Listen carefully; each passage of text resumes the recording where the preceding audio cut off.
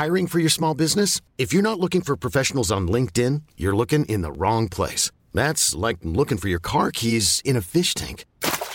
LinkedIn helps you hire professionals you can't find anywhere else, even those who aren't actively searching for a new job but might be open to the perfect role. In a given month, over 70% of LinkedIn users don't even visit other leading job sites. So start looking in the right place. With LinkedIn, you can hire professionals like a professional. Post your free job on linkedin.com/achieve today. 1, 2, 3, 4. Hello, friends, and welcome to a new episode of Your Own Personal Beatles. I am, as ever, Jack Pelling. And I'm Robin Allender. How you doing, mate? Yeah, really good. We've got a great episode lined up for you. Yeah, it's a very hot day, and we've got an episode we recorded on a very cold day because I think we did this as far back as maybe even February. Yeah, when you listen to this, there's a lot of talk of the Adam Buxton, Paul McCartney interview and McCartney 3, so it was definitely, fairly soon after that, wasn't it? Early in the year. Yeah, so this is Geoff Lloyd in the depths of the second lockdown. Yeah. Or was it the third lockdown? I don't know, whichever Depending on one. which one you count. Yeah. But yeah, it was a really, really fantastic chat. Geoff Lloyd is a brilliant broadcaster and writer, and you might know him from his work on the radio, and he does a few brilliant podcasts. One this year called Beetlejuice, which is the companion podcast to a show he does on Union Jack Radio, which is a really joyous sort of Beatle-themed Sunday morning show, which is hopefully coming back. But his podcast that he did with his wife, Sarah Barron, is really brilliant too. And he does a fantastic podcast with Ed Miliband as well called Reasons to be Cheerful. So we were very grateful for him to give up a bit of his time. Didn't sound like he needed to be too coerced to talk about the Beatles. Yeah, he says that his mind is basically constantly ticking away with Beatles thoughts anyway. Yeah. So you just draw the tap and have a bath in it. It's great. Yeah, I mean, I'd say he's probably our most knowledgeable Beatles guest so far by quite some way. Possibly, but he wears his learning very lightly though. It's the enthusiasm I really like. He does know a great deal of these kind of niche facts, and he's able to pull up these stories. But he just loves chatting about it as well. Yeah, and it's so sort of passionate and infectious enthusiasm. It's really, really great. Yeah, when listening back to it, I realised I just started reading Tune In at the beginning, which we talked about a lot because it's the basis of a lot of the conversations about the relationship between the four and how it's all there in that in those formative years. And I've just got to after however many months. They've basically just released Please Please Me.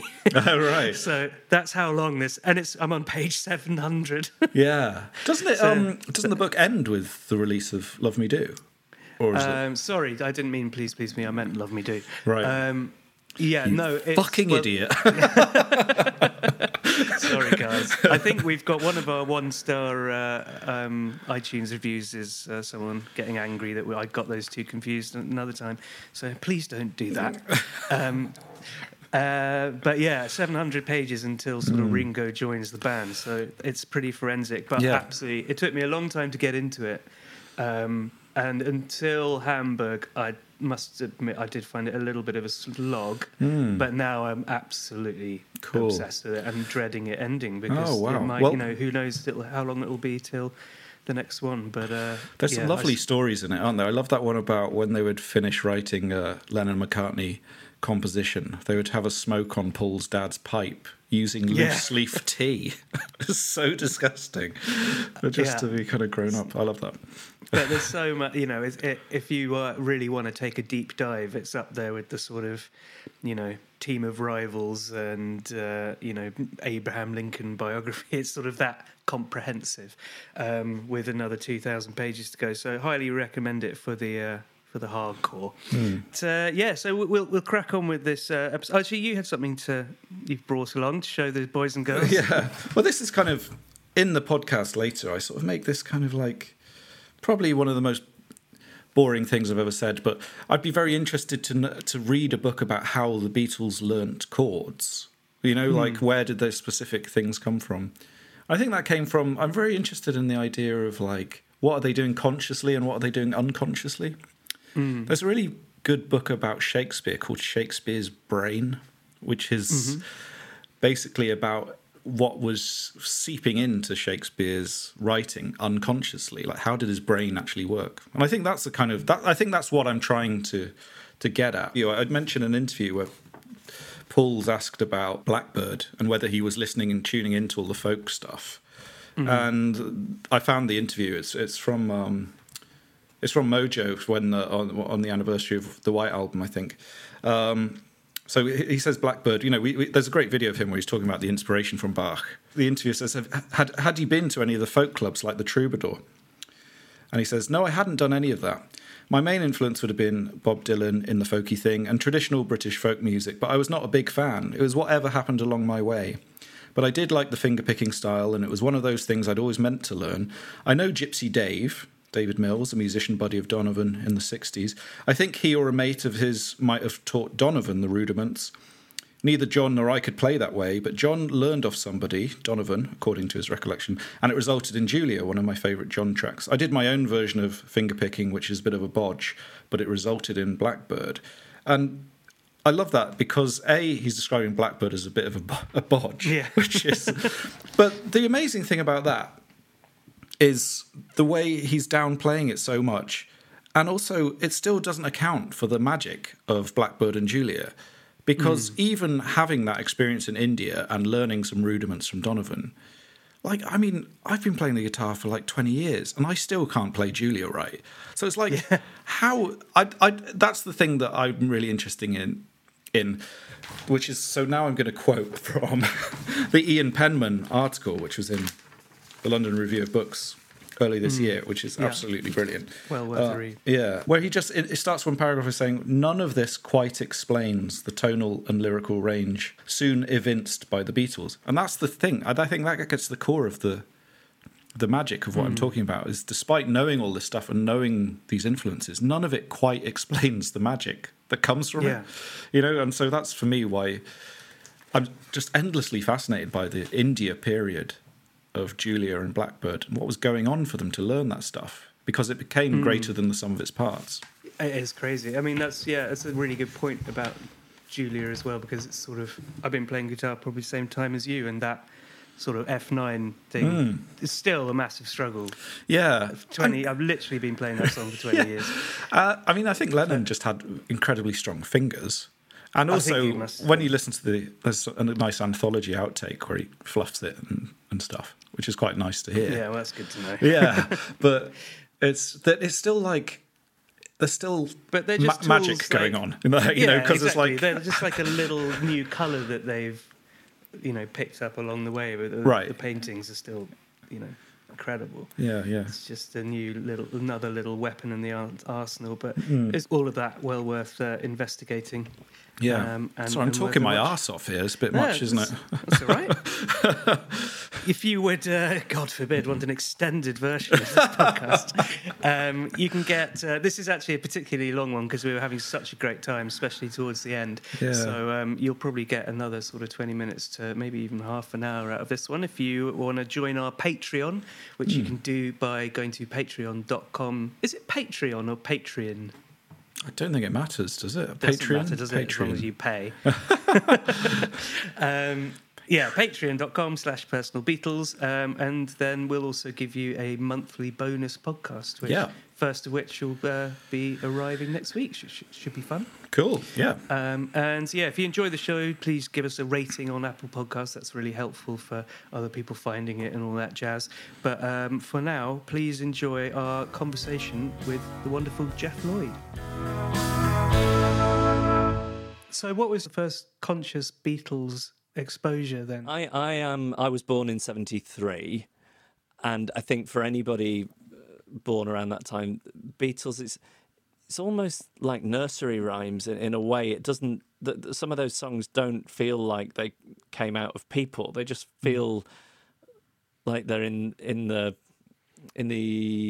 culture, in the way that something like Here We Go Round the Mulberry Bush or My Grandfather's Clock is. And we used to have a man who came into school and played piano, and we'd sing When I'm 64. And I don't think I had any idea really that was anything to do with the Beatles. And again, with things like Radio 1 and what little local radio we had back then, they would sort of play everything, the contemporary stuff, and you'd always hear Beatles songs like She Loves You or I Want to Hold Your Hand, and that was kind of it for me and the Beatles. Paul McCartney was somebody I was aware of because I'd seen him on Saturday morning TV when he got a record to promote, and had this association with him and the Frog Chorus. And, you know, again, when I was a teenager, George Harrison, you know, came back with Cloud 9, and I was very aware of that from being a teenager and watching the chart show. And there was a show called No Limits, which was produced by Jonathan King. I remember seeing the video I got my mindset on you on that for the first time. So, and I knew somehow that they had been Beatles, but, you know, whatever that thing that a lot of people have of having grown up with them and having sort of awareness of them and, you know, the icons that they were, I didn't really have that. And then when I started working at my first radio station, my boss said one day, "Have you heard this?" And he'd just got a CD reissue of Plastic Ono Band. And I said, "I haven't." He said, "Oh, you want to take it into a studio and listen to it?" And I took it into a tiny little booth and put it on really loud. And I was so taken with it. I think I sat in there and listened to it 5-6 times over and over again. And that was the start of it as an obsession for me. You know, that honesty that is in that album, because the Primal Therapy, I just loved it. And from that point, I thought, okay, every week when I get paid, I'm going to go and buy a Beatles album. So I think I started with Sgt. Pepper and then, you know, worked my way outwards, you know, like a fan either side. Well, I mean, that's interesting, isn't it? Because that kind of primal, the rawness of that album is not necessarily something you find when you look back through the Beatles stuff. So what were you trying to kind of capture that thing? What was the journey back like as you tried to kind of find that moment? Well, it's again, funny because, you know, I went from there to Sgt. Pepper, which is, you know, very technicolor and very much the opposite of that album. And then I just loved Sgt. Pepper. I guess A Day in the Life, there's a through line to John's bits of that. But I just loved everything about it. I mean, I felt like a sponge at that time. Everything that I could listen to or start to find out felt exciting to me. I guess as I've got older, I've made friends with the earlier stuff much more than, you know, I really, really love the first 4 albums in a way that I didn't, I think, when I started buying them up. It was kind of from Help onwards that I loved. But, yeah, just it was like being a sponge. And I think there's this amazing thing about being a Beatles fan where, firstly, the you know, it's a peerless body of music. There is no greater catalogue of recorded music than what the Beatles made for us. But then the story and what it is to be a fan and what that gives to you as well is so rewarding. And that's almost, you know, people say like the Beatles are full of all these happy accidents, these odd coincidences and these chain reactions that they set off. One of the greatest ones is what they give to you as a fan and the world it opens up, and what what an incredible story it is. But the cast of characters and the facts. I think if you're obsessive about anything, that will open up. But I think the richness of the world of the Beatles is just a glorious thing to be a fan of. I think that's the thing. Like you go through this phase of getting all the studio albums, and then there's the kind of like lifting up the rock and seeing everything underneath when you get into the backstory and the books about them and the, you know, the bootlegs and anthology, and there's all that other stuff, and like you say, the cast of characters and everything. And usually Plastic Ono Band comes towards the end of that discovery as well. So it's interesting to sort of reverse into it from. Yeah, it was a funny way around to do it. Yeah. Was there any particular song on Plastic Ono Band that hit you? Yeah, I think I just loved it all. I loved God, Mother, Isolation. I mean, I'm just going to sit here and say song titles until we tick off everything from the track listing. There wasn't anything. I mean, my mummy's dead, maybe, but there wasn't anything that didn't grip me in some way or other.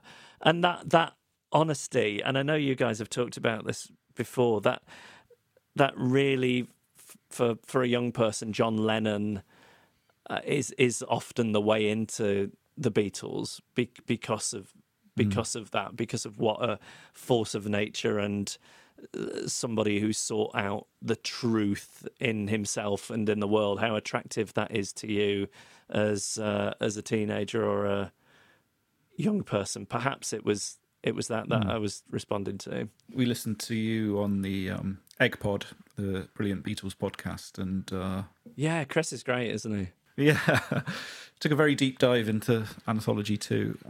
But I just really liked what you were talking about with Yesterday, and I suppose McCartney's character, as opposed to what we were talking about with Lennon, where there's something kind of always a bit obfuscating about McCartney.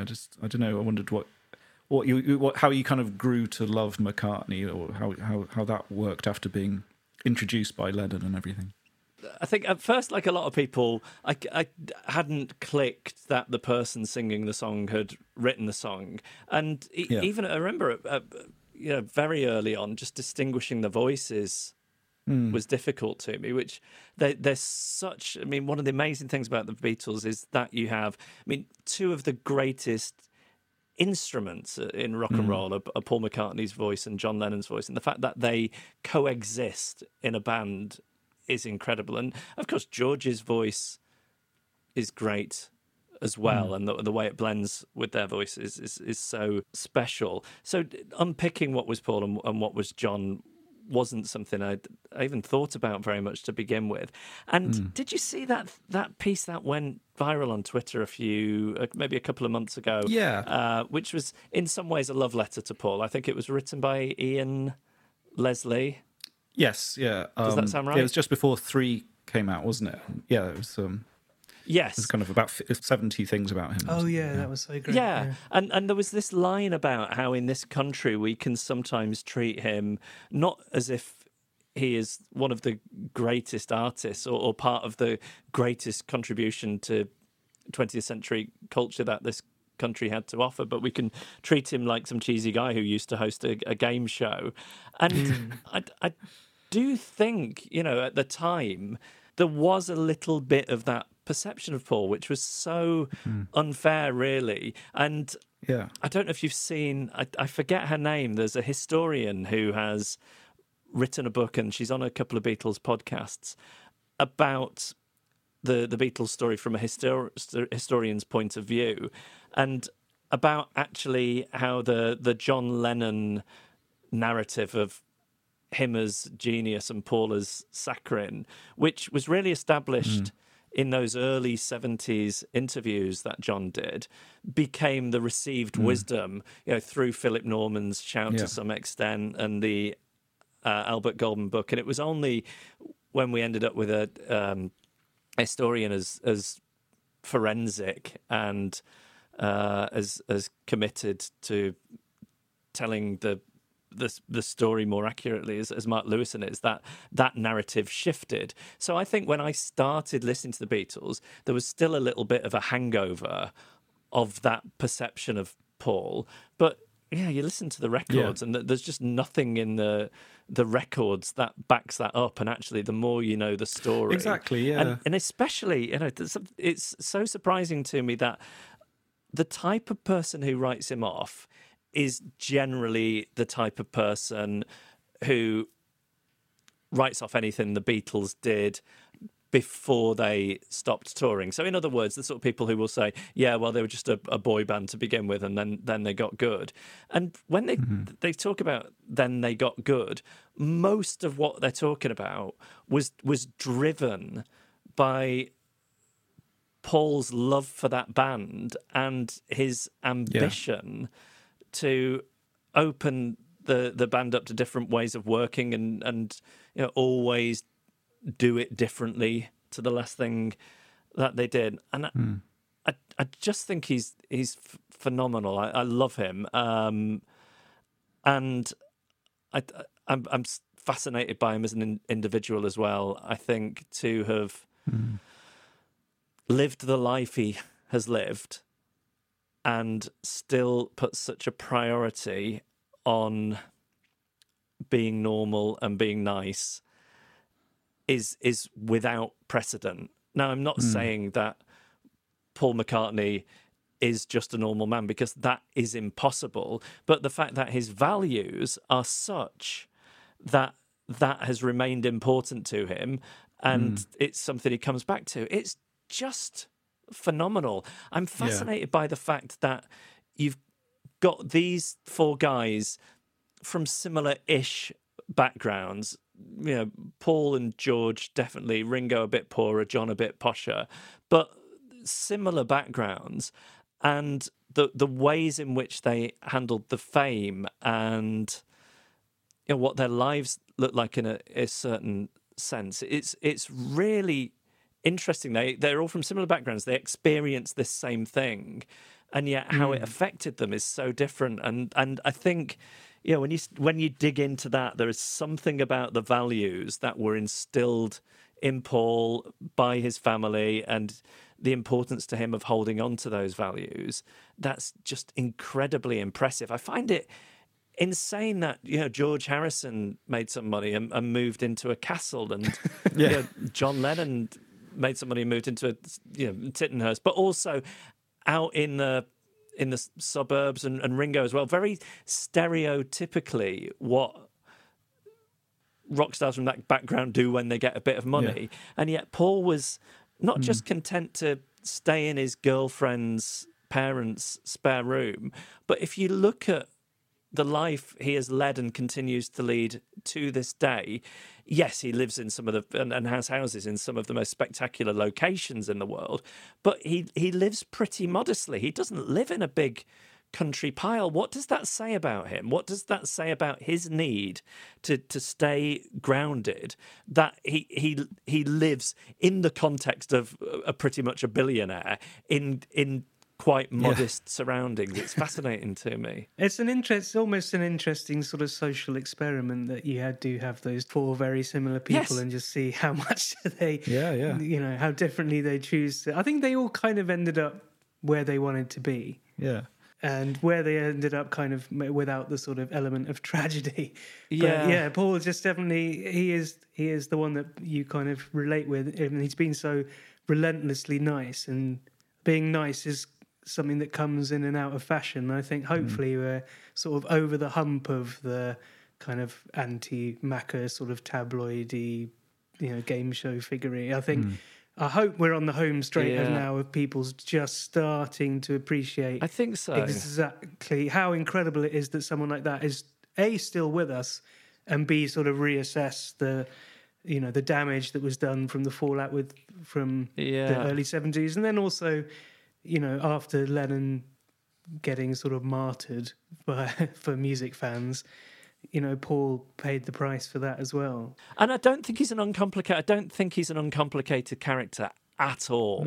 And I don't think what we see of Paul is in any way phony, but I also think that he, at quite a young age, and he tells us a story, which is an interesting one, which you've probably heard him tell a dozen times because he wheels it out in interviews with some frequency.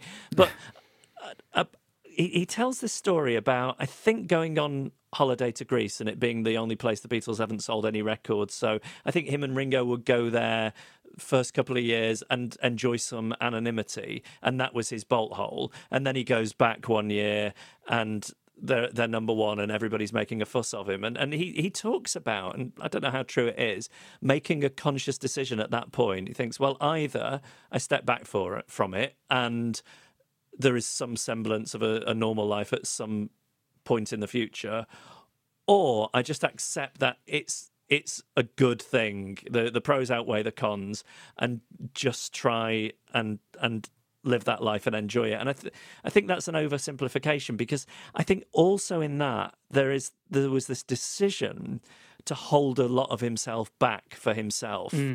And I think the Paul that his friends or his family know, or people who work with him to some extent, it's a much fuller and more complicated, for better and for worse, character than what we know as the public.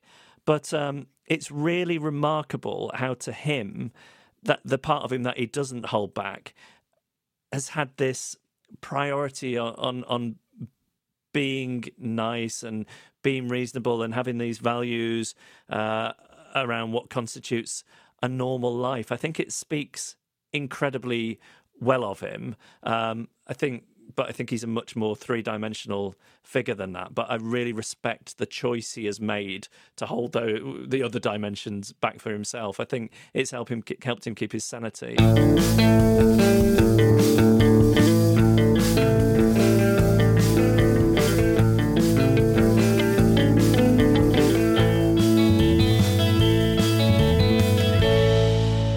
One thing we were going to ask you about is because when you were first suggested that we get you on, we were, I have to say, quite intimidated by your unbelievable Beatle knowledge, because Robin and I often feel like frauds on this on this podcast, because there are always people with like better sort of knowledge than you. But as someone who has, the Beatles incorporated into your sort of professional life in the radio show that you do and stuff, and we found it a little bit in the first series, is how do you get rid of sort of Beatle fatigue?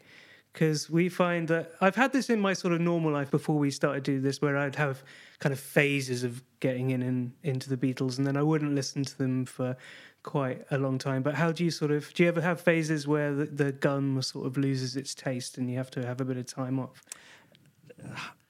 I feel that it's such a rich body of work, and then especially if you kind of add the solo work onto it, that there's always something. I mean, it's not what I put on every time I look through my phone and think, what am I going to beam to the Sonos system? But I don't think a week goes by without me, putting on an album or a song or at some point. And I've got a 4.5-year-old son, so I'm desperately trying to indoctrinate him as well, which you've got to do carefully. Although my wife, I was up here in the attic doing something the other day, and Sarah came up and she said, "Is Paul McCartney left-handed?" I said, "Yeah," and she said, "I was just talking to Eugene, who's our son, and I'd mentioned something about not holding his pen in his left hand because he's right-handed." He goes, "No, I'm left-handed like Paul." And I am imposing not only the music but also the trivia, to the extent my 4.5-year-old son knows that Paul McCartney is left-handed. Yeah. And so we'll have to talk about, what was it like? I mean, you've interviewed Paul several times. I mean, do you remember the first time you did and how that felt? And without, I suppose, how was it meeting him and kind of without collapsing? Yeah, no, I know. Well, prior to that, I remember when I lived in Manchester and I had this job on the Mrs. Merton show as a runner, but also had friends who worked for Granada TV. So we would quite often just go and hang out at TV recordings, so we could go in the green room afterwards and get free booze. And I remember going to, I think it was an episode of That Show Business with Mike Smith, which was a TV panel show quiz. But it may have also been, my memories of the 90s are a little unclear due to my poor relationship with alcohol at the time, but it might have also been Noddy Holder's "This Is Your Life" recording. I remember going to one of those two shows, and Mike McCartney, as in Mike McGeer, Paul's brother, was there, and getting to talk to him, and just feeling when I went home that night, oh my God, I've just spoken to a Beatles brother. That is it now. I've got close to a Beatle. I played it cool and didn't ask questions about Paul, much as I would have liked to. But that felt like, okay, well, that was my thing at coming close to a Beatle. And then, a couple of years after that, I think I interviewed Sean Lennon when he had an album out when I was on local radio. And, if anything, that felt even more exciting. He told me an interesting thing. I think at the time, he was a young man and he was obviously wrangling with some difficult stuff. But he told me in this interview that he used to carry a medal in his pocket, and that if somebody came up to him and said, "Oh, I really loved your dad's music," he'd get this medal out and say, "Oh, do you want a medal then, do you?" It just seems very harsh. The antithesis of how Paul would handle a fan, and yet at the same time, obviously his life has been very difficult for the obvious reason. But then, so it didn't occur to me really that I'd get any closer to a Beatle than that. And then when I started at Virgin Radio in London, this was 99, and Paul had done an album of rock and roll covers. It was as he was grieving for Linda, and the story certainly at the time was that he wanted to revisit this music that she loved. So, and we got an invitation to go to the album launch for this thing. But the only problem was it was while I was on air, it coincided with the show I was doing at the time, which was an evening show. So I was so desperate to just go to this party where I'd be in the same room as Paul McCartney without telling anybody. We put the middle hour of the show on tape and then decided to sneak out, just leaving this tape going around. And we went to this party. And then 9/11 happened. and I went in, and as I entered this party, I bumped into somebody I knew, and they started talking to me. My co-host and producer had gone on ahead, and I could see in the distance that somebody had introduced them to Paul McCartney. And I just thought that was it. That was my chance. They're talking to him. I'm not. So I sort of very rudely bolted past this friend of mine, bolted into that group just as Paul was leaving, and then, like an idiot, grabbed his hand and went, "Yeah, it was nice to meet you," even though I just sort of turned up breathlessly. And I thought that was going to be it. And then a couple of days later, we got the call saying, "Would you like to have Paul on the show?" Which was how it ended. It always ended up being like that. There was never very much notice in any of the interviews that I did. And I did quite a lot over the years, maybe 15 or 16, something like that. Wow. And it was often the day before, sometimes the day of, can you get yourself around to Paul's office in Soho Square? And being a fan, I knew about the MPL offices, and I'd walk past and, Yeah. I always slow my pace when I walk past. Just in case. Just in case I see him pop out. Yeah. And we got shown to that office you will have seen in his interviews, and the jukebox in there and all the paintings and some great Linda photography on the walls. I think the one from the Sgt. Pepper photo is from Sgt. Pepper Party is up there, and we're just sat, and then we hear him coming, and he's durring to himself, and that's weird because not only is Paul McCartney approaching, but Paul McCartney is approaching and singing, and it was just great, and he was so lovely with us. I don't remember much about it. I remember one of the questions I asked is like, "What's best, the first note of A Hard Day's Night or the last note of She Loves You?" So what do you think he said? I personally, because it's a sting on this podcast, would go for The Hard Day's Night. Yeah, that's what he went for, rather than the jazzy chord that they thought they'd invented with the harmonies at the end. Yeah. But he was just great. And then, over the years, whenever there was something new, like I say, we'd get the call, or I'd get the call when I then went to do a solo radio show. Do you think that's because of the relationship that you had with him, or is that just... Yeah, well, he for whatever reason, he enjoyed it. And it's funny because, like, nobody is more...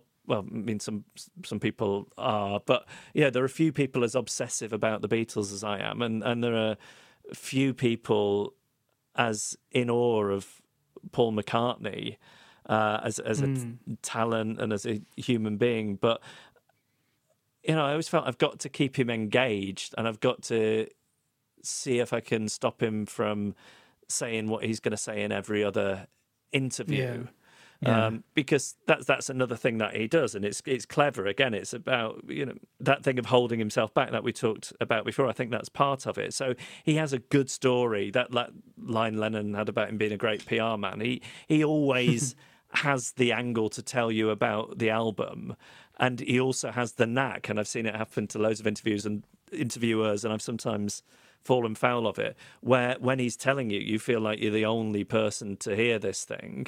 I mean, with McCartney 3, it got to a point where somebody said, "Oh, did you hear Paul McCartney on such and such a show, or did you see such and such?" And I'd text back saying, "Oh yeah, did his was his daughter Mary staying with him, and would he go off to the studio and then come back and play what he'd done that day while she cooked?" And people would text back saying, "Oh my God, have you heard it already?" I said, "No, that's just what he's saying in every interview." So it doesn't sort of feel like he's on autopilot. He feels very engaged. What he seems to like is a bit of irreverence, not too much, but a bit of irreverence. And actually, it's so often the case as an interviewer anyway, if you ask people almost quite dull questions about their everyday life, it's more illuminating than asking them about a record, and especially with somebody like Paul, who's got his stuff that he wants to say about the record, or he's got his prepared so he knows he can give a good interview. Just knowing that he watches Would I Lie to You is more interesting than... I'd rather hear one story about Homes Under the Hammer than B7 on the bus for the 10 millionth time. Yeah, and it's getting those kind of details out of him, which I think he enjoys anyway, because I think if you can catch him right, that he feels that's more like an authentic conversation anyway, perhaps. Did either of you watch... It wasn't very long, but I thought it was great, was the Chris Rock one he did ahead of some video YouTube premiere for McCartney 3, and it was just the two of them talking. It was funny because Paul was on a Zoom, and he was far less put together, as it were, than he has been on, say, the Idris Elba interview or some of the other ones we've seen. But I think it can be really good watching him talk to somebody that he feels is similar to him status-wise, which in a way nobody is, because he's Paul McCartney. But I think he's quite in awe of comedians. Yeah. And he's really good if you ever hear him on Howard Stern as well. Howard Stern over the years has morphed into... I mean, he was always a good interviewer, but that's not what you necessarily thought of him as. But he's morphed into this celebrity interviewer who I think is without peer. And, Paul goes on that show quite often, and you do get well-trod anecdotes, but you also see this different side of him, because I think... there is a way that he can relate to people at his level that is different to dealing with, a somewhat nervous fan, even if that somewhat nervous fan is a very accomplished, broadcaster or actor or musician or whatever. I think there's that thing sometimes he does. There was an interview, maybe it was Mojo or Uncut or something, and I think sometimes with the big musos, he can be quite deflating. Like, I think someone wanted to know something about, because of Blackbird and Mother Nature's Son, were you listening to a lot of the English folk that was going round? And he was just like, no, not at all. Just very kind of, bringing you back down to earth. You want this to be true, that he was kind of hanging out with Bert Jansch or something. It just wasn't. But, I think he seems to have a similar thing when he gets asked about anything in Revolution Ahead, where... he just doesn't really, countenance. It's just like, no, that didn't happen. What didn't happen like that? If you put words in his mouth, he doesn't seem to have any sort of time for it whatsoever. No, not at all. Not at all, actually. I also think, I love how he is. I think, in a way, he hides it, but I think every band has a member who is the fan of the band. And I think in the Beatles it's Paul, and of course you see that in what he did for them and how he drove them in the second half of the career. But I do think the story of it is important to him. I think he is too savvy or too modest to talk about it that much. And he's also very careful not to, even though it's inevitable to live off the glories of the Beatles, because how couldn't you? But he's very careful not to be Mr. Retro Paul. I'll talk about anything to do with the 60s. He's very, his strategy and the people he works with are brilliant in terms of how they position him. He's always got a new thing and a new project, and he's not just somebody who that you wheel out to talk about reissues. Yeah. That thing is when he does his most interesting work, as well as when he's working with people on a similar status, if not like higher status. Which is when I think when you read about the way that Nigel Godrich was with him in the studio when they made Chaos and Creation, is that they actually locked horns quite a bit, and Nigel Godrich didn't really take much shit from him and told him when things were awful. And I think that sort of not being surrounded by sycophants really makes him sort of up his game a bit. Yeah, it must be just so boring for him going on sort of Jimmy Fallon or something.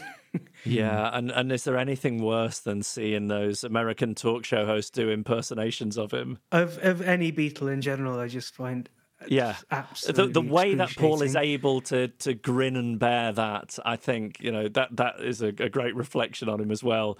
The fact that he can be good humoured in the face of Jimmy Fallon's impersonations. Yeah, that's up there with Hey Jude. Yeah.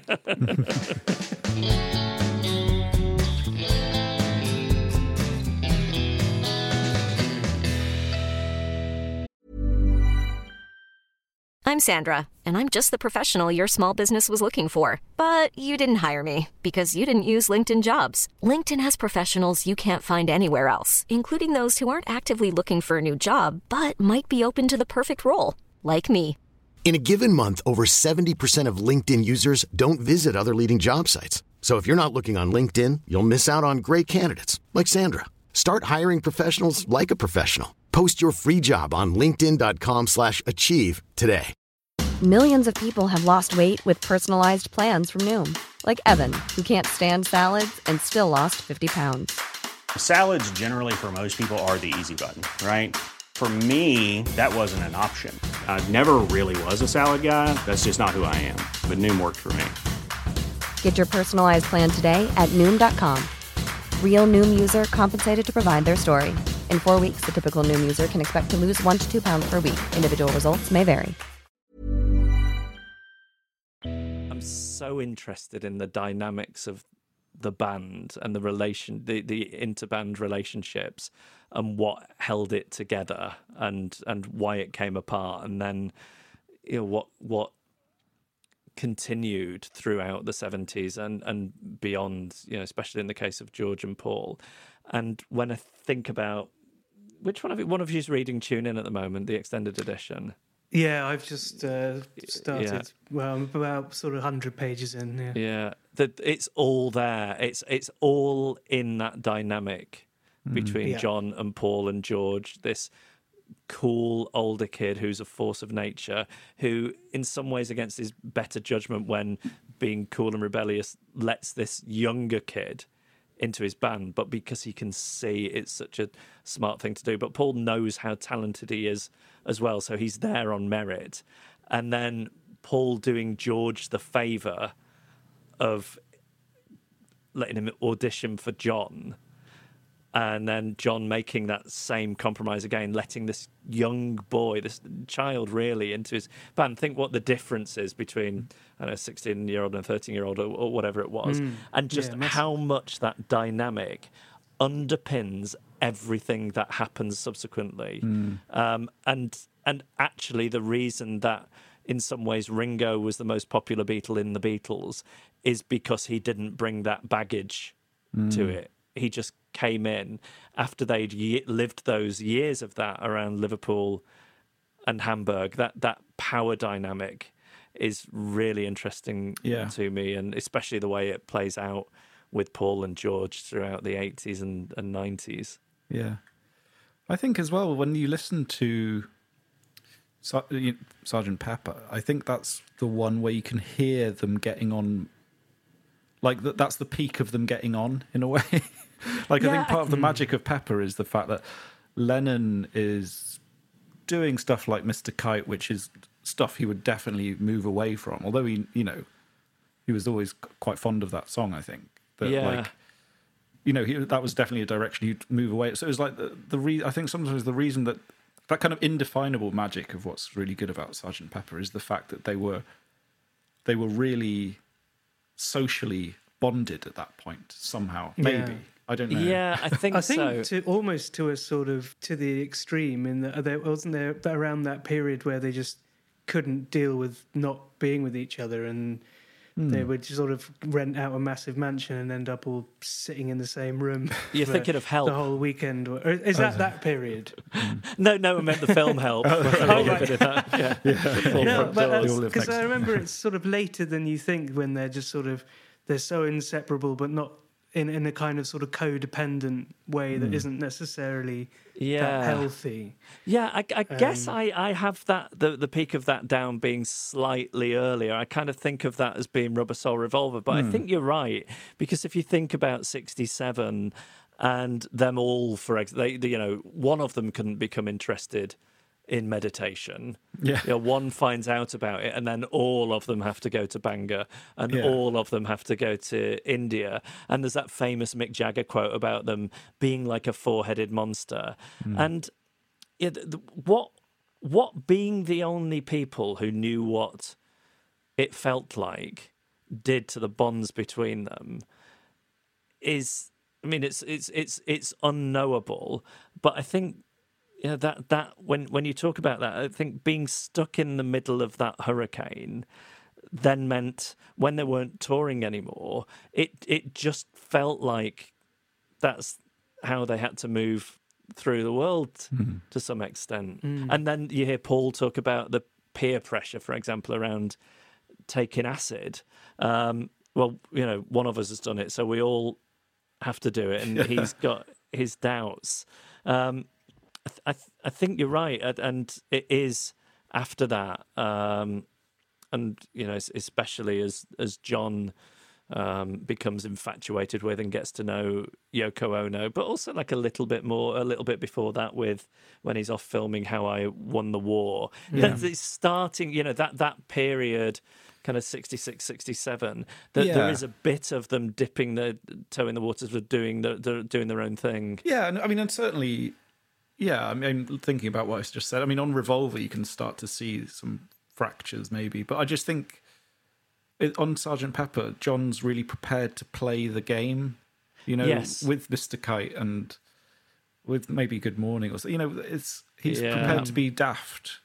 I mean, he was always daft. I don't know what I'm trying to say. He seems a bit removed from the kind of the process of. I think there was a lot of him sort of stepping back and letting Paul sort of create his vision. Yeah. Part of it because he was so fucked on acid that he wasn't sort of capable of running the show. So it is kind of the changing of the guard a lot, that record. Yeah. Which is why I find it interesting that you say you go from like Plastic Ono Band and then getting into Sgt. Pepper is that like that's the most sort of removed, sort of abstract John stuff, better Mr. Kite and Lucy in the Sky with Diamonds. I mean, it's a million miles away from Bearing Your Soul on the acetate. It's difficult to pin down what they thought of Sgt. Pepper in a certain way, especially John, who sometimes when you read those 70s interviews, you get the impression he thinks it's a sort of overproduced horror show, and yet in How Do You Sleep, there is the suggestion that he was the one who knew that the leap forward was Sgt. Pepper, and Paul was surprised by it, even though Paul was the driver of it in this way. And then the kind of tearing it up, in essence, when they recorded the White Album and going the other way. It's difficult to know, but just having interviewed musicians a lot over the years, I think the point at which an album has come out and the year or two after that, it's very difficult for musicians to have perspective on their own work because they've heard it non-stop. They can't get any perspective on it. In their heads, they've already moved on to the next thing and maybe feel slightly embarrassed by it. But I think over the years, and again, it comes back to that thing of Paul being the big Beatles fan in the Beatles. I think Paul has loved that album and was involved in the 25th anniversary celebrations, as I think the others might have been. George and Ringo, I can't remember the South Bank show special, but anyway, like I feel that all of them, apart from Paul, have to different degrees been disparaging about it, but also have recognised just what a moment it was, and how important it felt in terms of the leap forward at the time. Yeah, I think it took a long time for that dust to settle and the sort of reappraisal of that record. Because when I remember growing up, that was the masterpiece, was Sgt. Pepper. Whereas now that's sort of quite I don't know whether it's like an old-fashioned opinion or it's just an unfashionable opinion. But now, like, you never really meet anyone whose favourite Beatles record is Sgt. Pepper. It seems to be the Revolver or Abbey Road now. Yeah. I think that changed. I think that started to shift a little bit with the reissue. I think they've done an amazing job of these reissues, and I think the Sgt. Pepper one, it did feel as if we'd gone through this long period of it being almost uncool to say, "Oh, Sgt. Pepper's a great album," and more to just talk about the artifice of it. I think. When people were given the chance to reappraise it, and especially, actually, I mean, it's funny, the Ringo's parts and Paul's parts, the drums and the bass, which sound incredible on those remasters. Yeah. And it does beg the question, is that because the surviving members of the Beatles just said, can you turn me up a bit? But I think that has shifted. I know what you're talking about, but I think it's shifted a little bit. Although I do agree, I think you'd be hard pushed to find somebody who'd stick the neck out and say, "Oh no, it's Sgt. Pepper for me." Even though I think that's me. That's me. I think it's a really valid opinion to have. I mean, you're always biased by the ones that first sort of blow your mind. Yeah. I got into Revolver a little bit later in my I was probably 17, 18 before I got into Revolver. But I always saw Revolver and Rubber Soul as sort of two sides of the same coin in the interim between mop-top pop group Beatles and the phenomenal musical genius Beatles or whatever. That was the narrative that I sort of had in my head from the records that I had access to and stuff. So never it would have occurred to me that anyone would think Revolver is the de facto best Beatle record until Mojo came out. Yeah, but you were saying, during that 90s Britpop period where you got into the Beatles, that was very much the thing. All the sort of NME Melody Makers sounds at the time, if they did the greatest album of all time, it was always Revolver. That was the one. I like the bit in Anthology, the documentary, where George can't remember which songs are on Rubber Soul and which ones are on Revolver. It all kind of blurs into one for him. And I think just in what were you saying before about them as a unit, for me, like the peak of them functioning as a unit, I think is Rubber Soul. That's when it seems to be the perfect blend of tightness and all pulling in the same direction, and at least the studio side of it being fun. But what's funny is you look at the recording date, the dates for that album, and they were scrabbling to get enough tracks to fill a record for a Christmas record. Yeah, and they taped that instrumental 12-bar thing just in case they couldn't finish the album and they needed something to fill it out, which is astonishing because here we are thinking about Rubber Soul, one of the greatest albums of the greatest band, and they were scrabbling to make up the numbers of tracks. Do you have a favourite then, if you had to pick? Or I don't. Favourite period? Yeah, I just love it all, and it shifts so much. I think, implausible though it might be, if to save the human race, only one Beatles record could survive, maybe it'd be Abbey Road. But I just, there's just so much to love in all of them, really.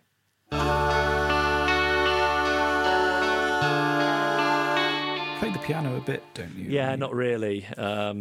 not really. Have you ever kind of just got into the Beatles from that more musical perspective, or to kind of worked out songs and kind of? Yeah, but I'm really ham-fisted, and I learn things from watching YouTube videos, and I can only look at I can't play guitar, but I can't read the music, so I look at the guitar chords and then try and guess what I should be doing with my fingers to work out where the melody is, and fill it out with chord notes. I don't know what I'm doing really in that respect. Yeah. But I do like, I loved when Rock Band came out and somebody did a jailbreak on the multi-tracks, and then you could get those stems, I think they call them now, and put them into a computer program and then isolate the different things. Like, I'm obsessed with the Beatles harmonies, even though I'm not I'm a terrible singer. I love karaoke, but I'm a terrible singer. But I will sit for my wife goes on TV because of her job sometimes, and a while ago somebody had come round to do her hair and makeup, and I heard this woman in the kitchen say to my wife, "Oh, does your husband work in the music industry?" And she said, "No, he doesn't. No, this is just something he does." And it's so much part of my life that if I just am doing nothing, I'm on YouTube watching that. I think he's an Italian fella who teaches you how to sing the Beatles harmonies. I was sort of sitting down there in a rabbit hole of listening to them, and I love it. On bootlegs or isolated tracks, just. There's the Penny Lane on the Sgt. Pepper's reissue. There's an a cappella take, or just a vocal take, I should say, just a vocal track of Penny Lane, and you can hear them kind of figuring out harmonies which are then discarded, or just I will sit and listen to the hand claps and the bits of conversation. I find it so thrilling what is there on the tapes. Yeah, definitely. Especially the sort of Sun King and Because, and it's their sort of 3-part close harmony. But also the sense that it wasn't coming from a theory background. It was about like, oh, you do this, and just trying it out, and it was. Yeah, I've always wondered how they complicated things, how they do it, and how you sort of. I mean, Because, I think. Weirdly, I don't know if this is a sort of revolution in the head thing that was just made up, but isn't John Lennon said it was Moonlight Sonata backwards or something like that? Yeah, I think there's but having tried to go back to the piano and look at that the other day, there's no way that's true. No, but it's not anywhere near it.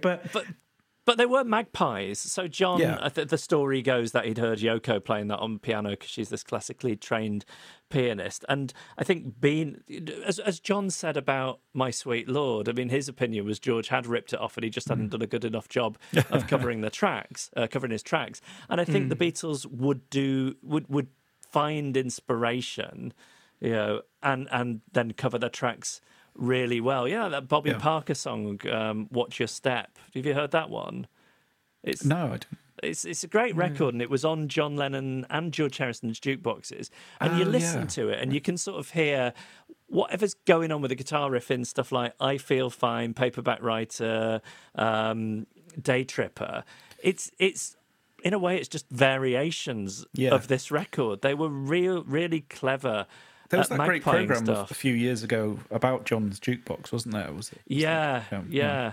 And I think there was maybe a radio program on George's jukebox as well. And somebody has made a Spotify playlist of all the stuff that's in there, and that that is fascinating to me as well, because I just think the reason the Beatles, I mean, there are so many, but our reason that the Beatles exist at this different level in terms of their body of work than all their contemporaries, even though their contemporaries are, like the Stones, for example, are responsible for some of the greatest records ever made, is that there was a coolness to them and they loved their rock and roll, but there was also sort of this uncoolness to them. Not just, Paul Dad's got some old sheet music on his piano or played in a jazz band, but just this scrabbling to fill a set, or listening to I'm Wishing from Snow White and then thinking, oh, we could rip that off somehow. They weren't just plundering rock and roll or rhythm and blues records. They were plundering everything, and it made them just so much broader as a band and what they did musically than their contemporaries. We were talking about this kind of before you popped on, we started recording, but we were talking about how sort of Paul, through kind of osmosis, just picks up on a lot of very sort of Baroque techniques. So from the sort of Baroque kind of classical sort of first Viennese school of, as you would learn it in if you did a music degree. Right. He just picks these little things out, whether it's the sort of Alberti bass in his left hand or the way that he fuses sort of contrapuntal, Bach-y kind of fugal melodies. But he obviously doesn't know what any of that stuff is, but he's just had this incredible ability to sort of pluck it out of the ether. That's what I find this really interesting, because we were talking about the vocal harmonies, and with vocal harmonies, you don't need to know music theory. You can say, this sounds nice, let's do this, and you can create, like, because or something like that, very intricate harmony. But I think this would be a really interesting book, is how did the Beatles learn guitar chords? I mean, you could start with the obvious story about getting the bus, etc. Yeah. To learn B7, but by the time, literally, where were they learning the chords? Like complicated chords, augmented chords, diminished chords, minor sevenths and sixths. I mean, how did you learn the guitar in the 60s? There must have been a big book of chords. I don't know, because it's not like you could, they would talk about seeing people play guitar on screen and watching their fingers to check they were really playing, but it's not like now where you could pause a performance on a YouTube videos or even, back 20 or 30 years ago, you'd really see enough on TV to be able to decode it. That's quite an interesting question. That's got to be just ear, though, because they are growing up in the 50s where, it's not all rock and roll. It's not, most people are listening to sort of Ted Heath's big band and Duke Ellington and swing music and kind of jazzy chords. So most of it, I imagine, those kind of jazzy ninths and augmented chords and diminished sevenths especially. Yeah, but I think there's a really interesting thing to think about by, obviously, at the time of the White Album, when Lennon and McCartney were writing separately, I think there were really interesting points where, say, like, I mean, I was just thinking about this earlier, but in Cry Baby Cry is a lovely descending line, which is like E minor major 7. This is really dull, sorry. E minor 7, E minor 6. And it's just going down chromatically. I was in the garden picking flowers for a friend who came to play. The queen was in the playroom painting pictures for the children's holiday. And that's really like McCartney. So it's like, I wonder if McCartney showed him that chord, because Eleanor Rigby's got this descending thing. And that's it's amazing McCartney. to me that they got good on piano. They became accomplished. Paul became accomplished enough on piano to knock out Lady Madonna. Yes, which is amazing. And it's really interesting, that, isn't it? Because at what point do those chords start to become more complicated? Is it when they're in London and there is a scene and they're knocking about with people and they'd be kind of figuring out that competitiveness, figuring out what other people are doing is part of it. I also think, that they were just curious people. Paul, incredibly curious. So I think Paul would have asked George Martin a lot of questions. I think Paul would have asked Jane Asher's mum a lot of questions. Isn't there some famous story that Paul wants to find out about what's going on in Vietnam? So he just finds out. But Russell's this is in the Buxton podcast. He just turns up there. So I just think that they were like sponges, weren't they? Yeah. I think John Lennon. Isn't there a story John Lennon George Martin had to explain that different brass instruments are in different keys or something. Do you know Right, that yeah. story? Yeah. And with the harmonies, I mean, even as late as something like Because, George Martin was working out, I think, though, that level, that 9-part harmony, George Martin was working that out. But I think some of the other stuff that you're talking about, when you're saying how did they do it, it was just intuitive. It was like what they call sibling harmony. Yeah, that's I think true. I think that's sort of that unbelievable thirst for the B7 on the bus is just something that never left, and it just became more and more complex, and he wanted to, explore more and more sort of mad. But that's one of the great things we can learn from them. I think to apply to your life. They didn't find a sound and then think, oh, this is a sound we're going to stick with. Pretty much everything was ripping up the thing that came before it. Yeah, they were always thinking, okay, we've done that. What's next? And I love that. And I think that presumably, in terms of the technical skills you're talking about and the craft of the music, presumably that's coming from the same place. Yeah, we've used that B7 now. Yeah. What else is out there? That's to go back to Cry Baby Cry. Do you know the Isha demo of Cry Baby Cry? Where it's like, in the coda, it turns into a waltz. She's old enough to know better. So cry, baby, cry, baby, cry. Make your mother sigh. She's old enough to know better. So cry, baby, cry, baby, cry. And it's like, how complicated do you want to make this? It's just ridiculous. It's like that. You said that Ian MacDonald quote about Lennon sometimes being crabbed, like he's trying to cram too much stuff in his writing, being crabbed. Yeah, and it's interesting. Like Lennon seemed to be obsessed with that over complexity sometimes, but then that's weird because that seems very contrary to the kind of Mother kind of simplicity, rawness, directness. Yeah, but isn't that just part of what we love about him? And I think this thing, I've heard Mark Lewison talk about how this idea that John said one thing one day and then a completely different thing another is slightly overplayed. But there's an impatience, there's a restlessness to him, I think, which is kind of what's behind that, perhaps. That's it in a nutshell, isn't it? Is that sort of artistic hunger and restlessness is the story of how they achieved so much and why the Beatles are the Beatles. Like, that's the one defining thing, really, isn't it? Yeah, and also again to come back to that dynamic of the three of them, George, Paul, and John.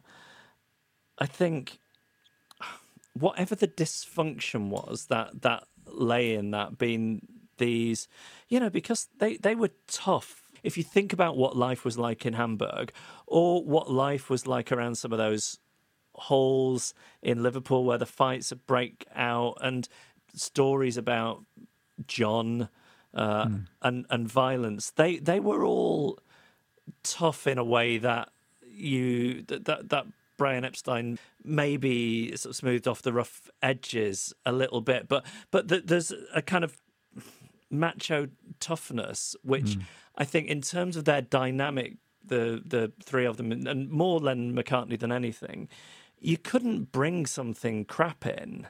You couldn't bring something embarrassing in. Yeah. Because I don't think they would ever. I think Paul said in some interview that John only ever complimented him once, but maybe about here, there, and everywhere. I forget. I'm not sure that's right, but I don't think they were emotionally functional in a nurturing way. But I think they were emotionally dysfunctional in a way that you couldn't bring shit in because it was too embarrassing. And there would always be something waiting in the wings, presumably as well, if your track wasn't up to scratch. Yeah.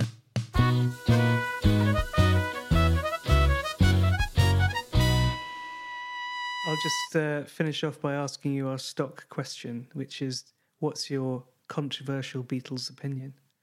I don't even know it's that controversial, but I mean, the one song that would go on the bonfire for me is Piggies. Oh, really? I hate it. I really hate it. I think it's such it's an overwrought piece of social commentary that thinks it's so much cleverer than it is. Right. I just can't. I find it really hard to deal with George's moany songs. I think I don't like any for of me them, it's more really. the Manson association makes it a bit of a grisly listen sometimes. Well, it makes it icky, Yeah. but I think it's more. It's just. I mean, I have Taxman and a lot of his solo stuff that I have a similar problem with. It's just so. It's just for someone who's so sort of enlightened. It's such a sort of glaring lack of perspective. We've barely talked. Like- We've barely talked about him. I mean, he's so Yeah. fascinating. The contrast between this very spiritual man who you listen to Olivia, and she talks about like dying well, like being at a point where he could die well was his goal in life. Yeah, and all that, and all the sort of bitterness around money and other people making money off them and holding grudges. And yet the sense that the people who loved him thought there was no better friend to have. If you ever read Tom Petty talking about George Harrison, or Eric Idle, Michael Palin, the love these people had for him, and the sense that he was so deeply kind and funny. He just seems like such a bunch of contradictions. Yeah. But in the great George Paul schism, I tend to be on Team Paul. I think because I think George. Yeah, I'm sure, and there are things we know about that if you were George Harrison or Ringo Starr in the 80s or Yoko, there are ways in which Paul conducted himself in terms of business, which certainly on the face of it could really get you back up and obviously cause these huge arguments. But I just the snidiness, the way in which George kind of after John's death took it upon himself to be the one who's publicly sniped at Paul, when Paul, I think he could be a difficult person to be in a band in, and I think for nobody more than George Harrison. But I really think any time you see Paul interacting with George, he's just trying, he's on eggshells, he's trying so hard, only for George to slap him down repeatedly. But I think, but I do think that, they loved each other. Again, these are complicated relationships with very, very deep roots. I mean, it's hard enough now, sort of, dealing with my group of mates from school.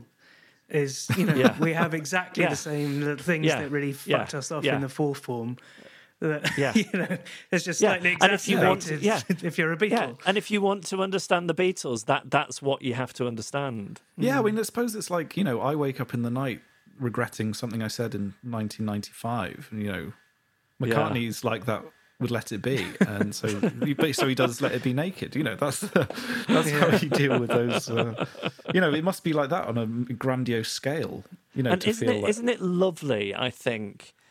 And I think it's genuine. I think part of it is the thing we started off by talking about, the way that Paul will bring to any publicity round a story. And obviously the story he's lining up for Get Back is how refreshing it has been for him to see that relationship in a different light and be able to make peace with the memory. But I don't think that's entirely a fabrication either. I think as the fan of the Beatles and in the band, and as the one who perhaps is more concerned with the legacy than the others, I think Paul is aware of the different narratives that have emerged. Because our own memories aren't reliable narrators. There's that thing that actually your memory is just a memory of the last time you had the memory.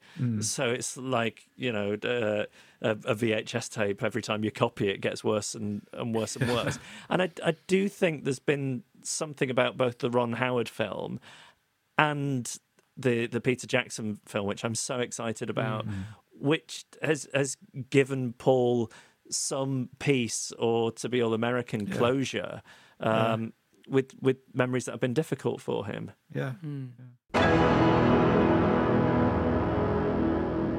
So that was the brilliant Geoff Lloyd. Thank you very much, Geoff, for joining us. Really enjoyed that one. Yeah, it was a great episode. I realised listening back this thing I was talking about, where I was trying to pin down something quite vague, which is that I feel that Sgt. Pepper was the last time they really got on. Yeah. But I realised afterwards that obviously it's a kind of Brian Epstein thing, isn't it? You know, and I think you can. I think that is one of the things you can hear in Pepper is that the innocence before that. I think, you know, and I think that's maybe the thing I was groping towards somewhat. But yeah. No, I think, I would agree with that. Some really great stuff. It's great to talk to him about interviewing Paul and all that stuff. Yeah. Obviously dealt with it a lot better than either of us ever would. Yeah. But, you can probably find those interviews. Yeah, what would you ask Paul? I mean... Well, I think about this probably twice a day, and I'm still none the wiser. Okay.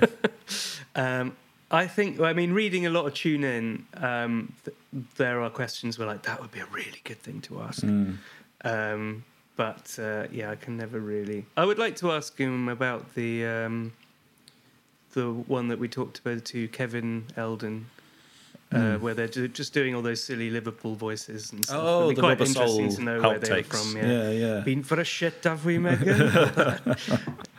They'd probably be like, I have no idea what you're talking about. Yeah, don't remember that. Yeah. What about you? Well, I don't know. Like, I think you'd either have to go broad or ridiculously specific, I think. I mean, one thing that I think about... there's this thing somewhere, I think it's in A Hard Day's Right, where there's... A Hard Day's Right? Yeah, the book, which What's is like that? behind this... Let me just make sure I got the name right. Right. Like Steve Turner book, which is behind every Beatles song. Oh, okay, I don't know that. And there's a bit in that where he talks about... You know, we all know the story behind Martha, My Dear, which is it's his sheepdog. But in that book, and I don't think it's really anywhere else, he says that Martha was actually like the name of his muse. And so he named the sheepdog after his muse. Right, okay. I don't know. Like that would make more sense. Yeah. Because it's You've very always been my inspiration. Complicated, yeah, exactly. Yeah. Complicated relationship with a dog. Yeah. So I'd wonder, that would be an interesting thing to ask him about, wouldn't it? Like, yeah, that'd be brilliant. I'm having that if I see him before you. But also I can't seem to find much else about that anywhere. I thought you meant find Paul. But anyway, there we go. But I don't know. Yeah. But I'd also want to just say, like, what's it like being Paul McCartney? Yeah. You know, just go route one. Thank you. Yeah. I don't know. Anyway. Yeah. Well, we'll be back next week with a really great episode with the comedian Felicity Ward, which is really fun. Yeah. She's a brilliant comic, really, really funny, in a show called Wakefield, which is out now in Australia, if that's where you happen to be. So we talked a bit... So I did a burp then. No, sorry. Yeah, I say... This was a really good chat, and it was definitely much more one of the tangential ones.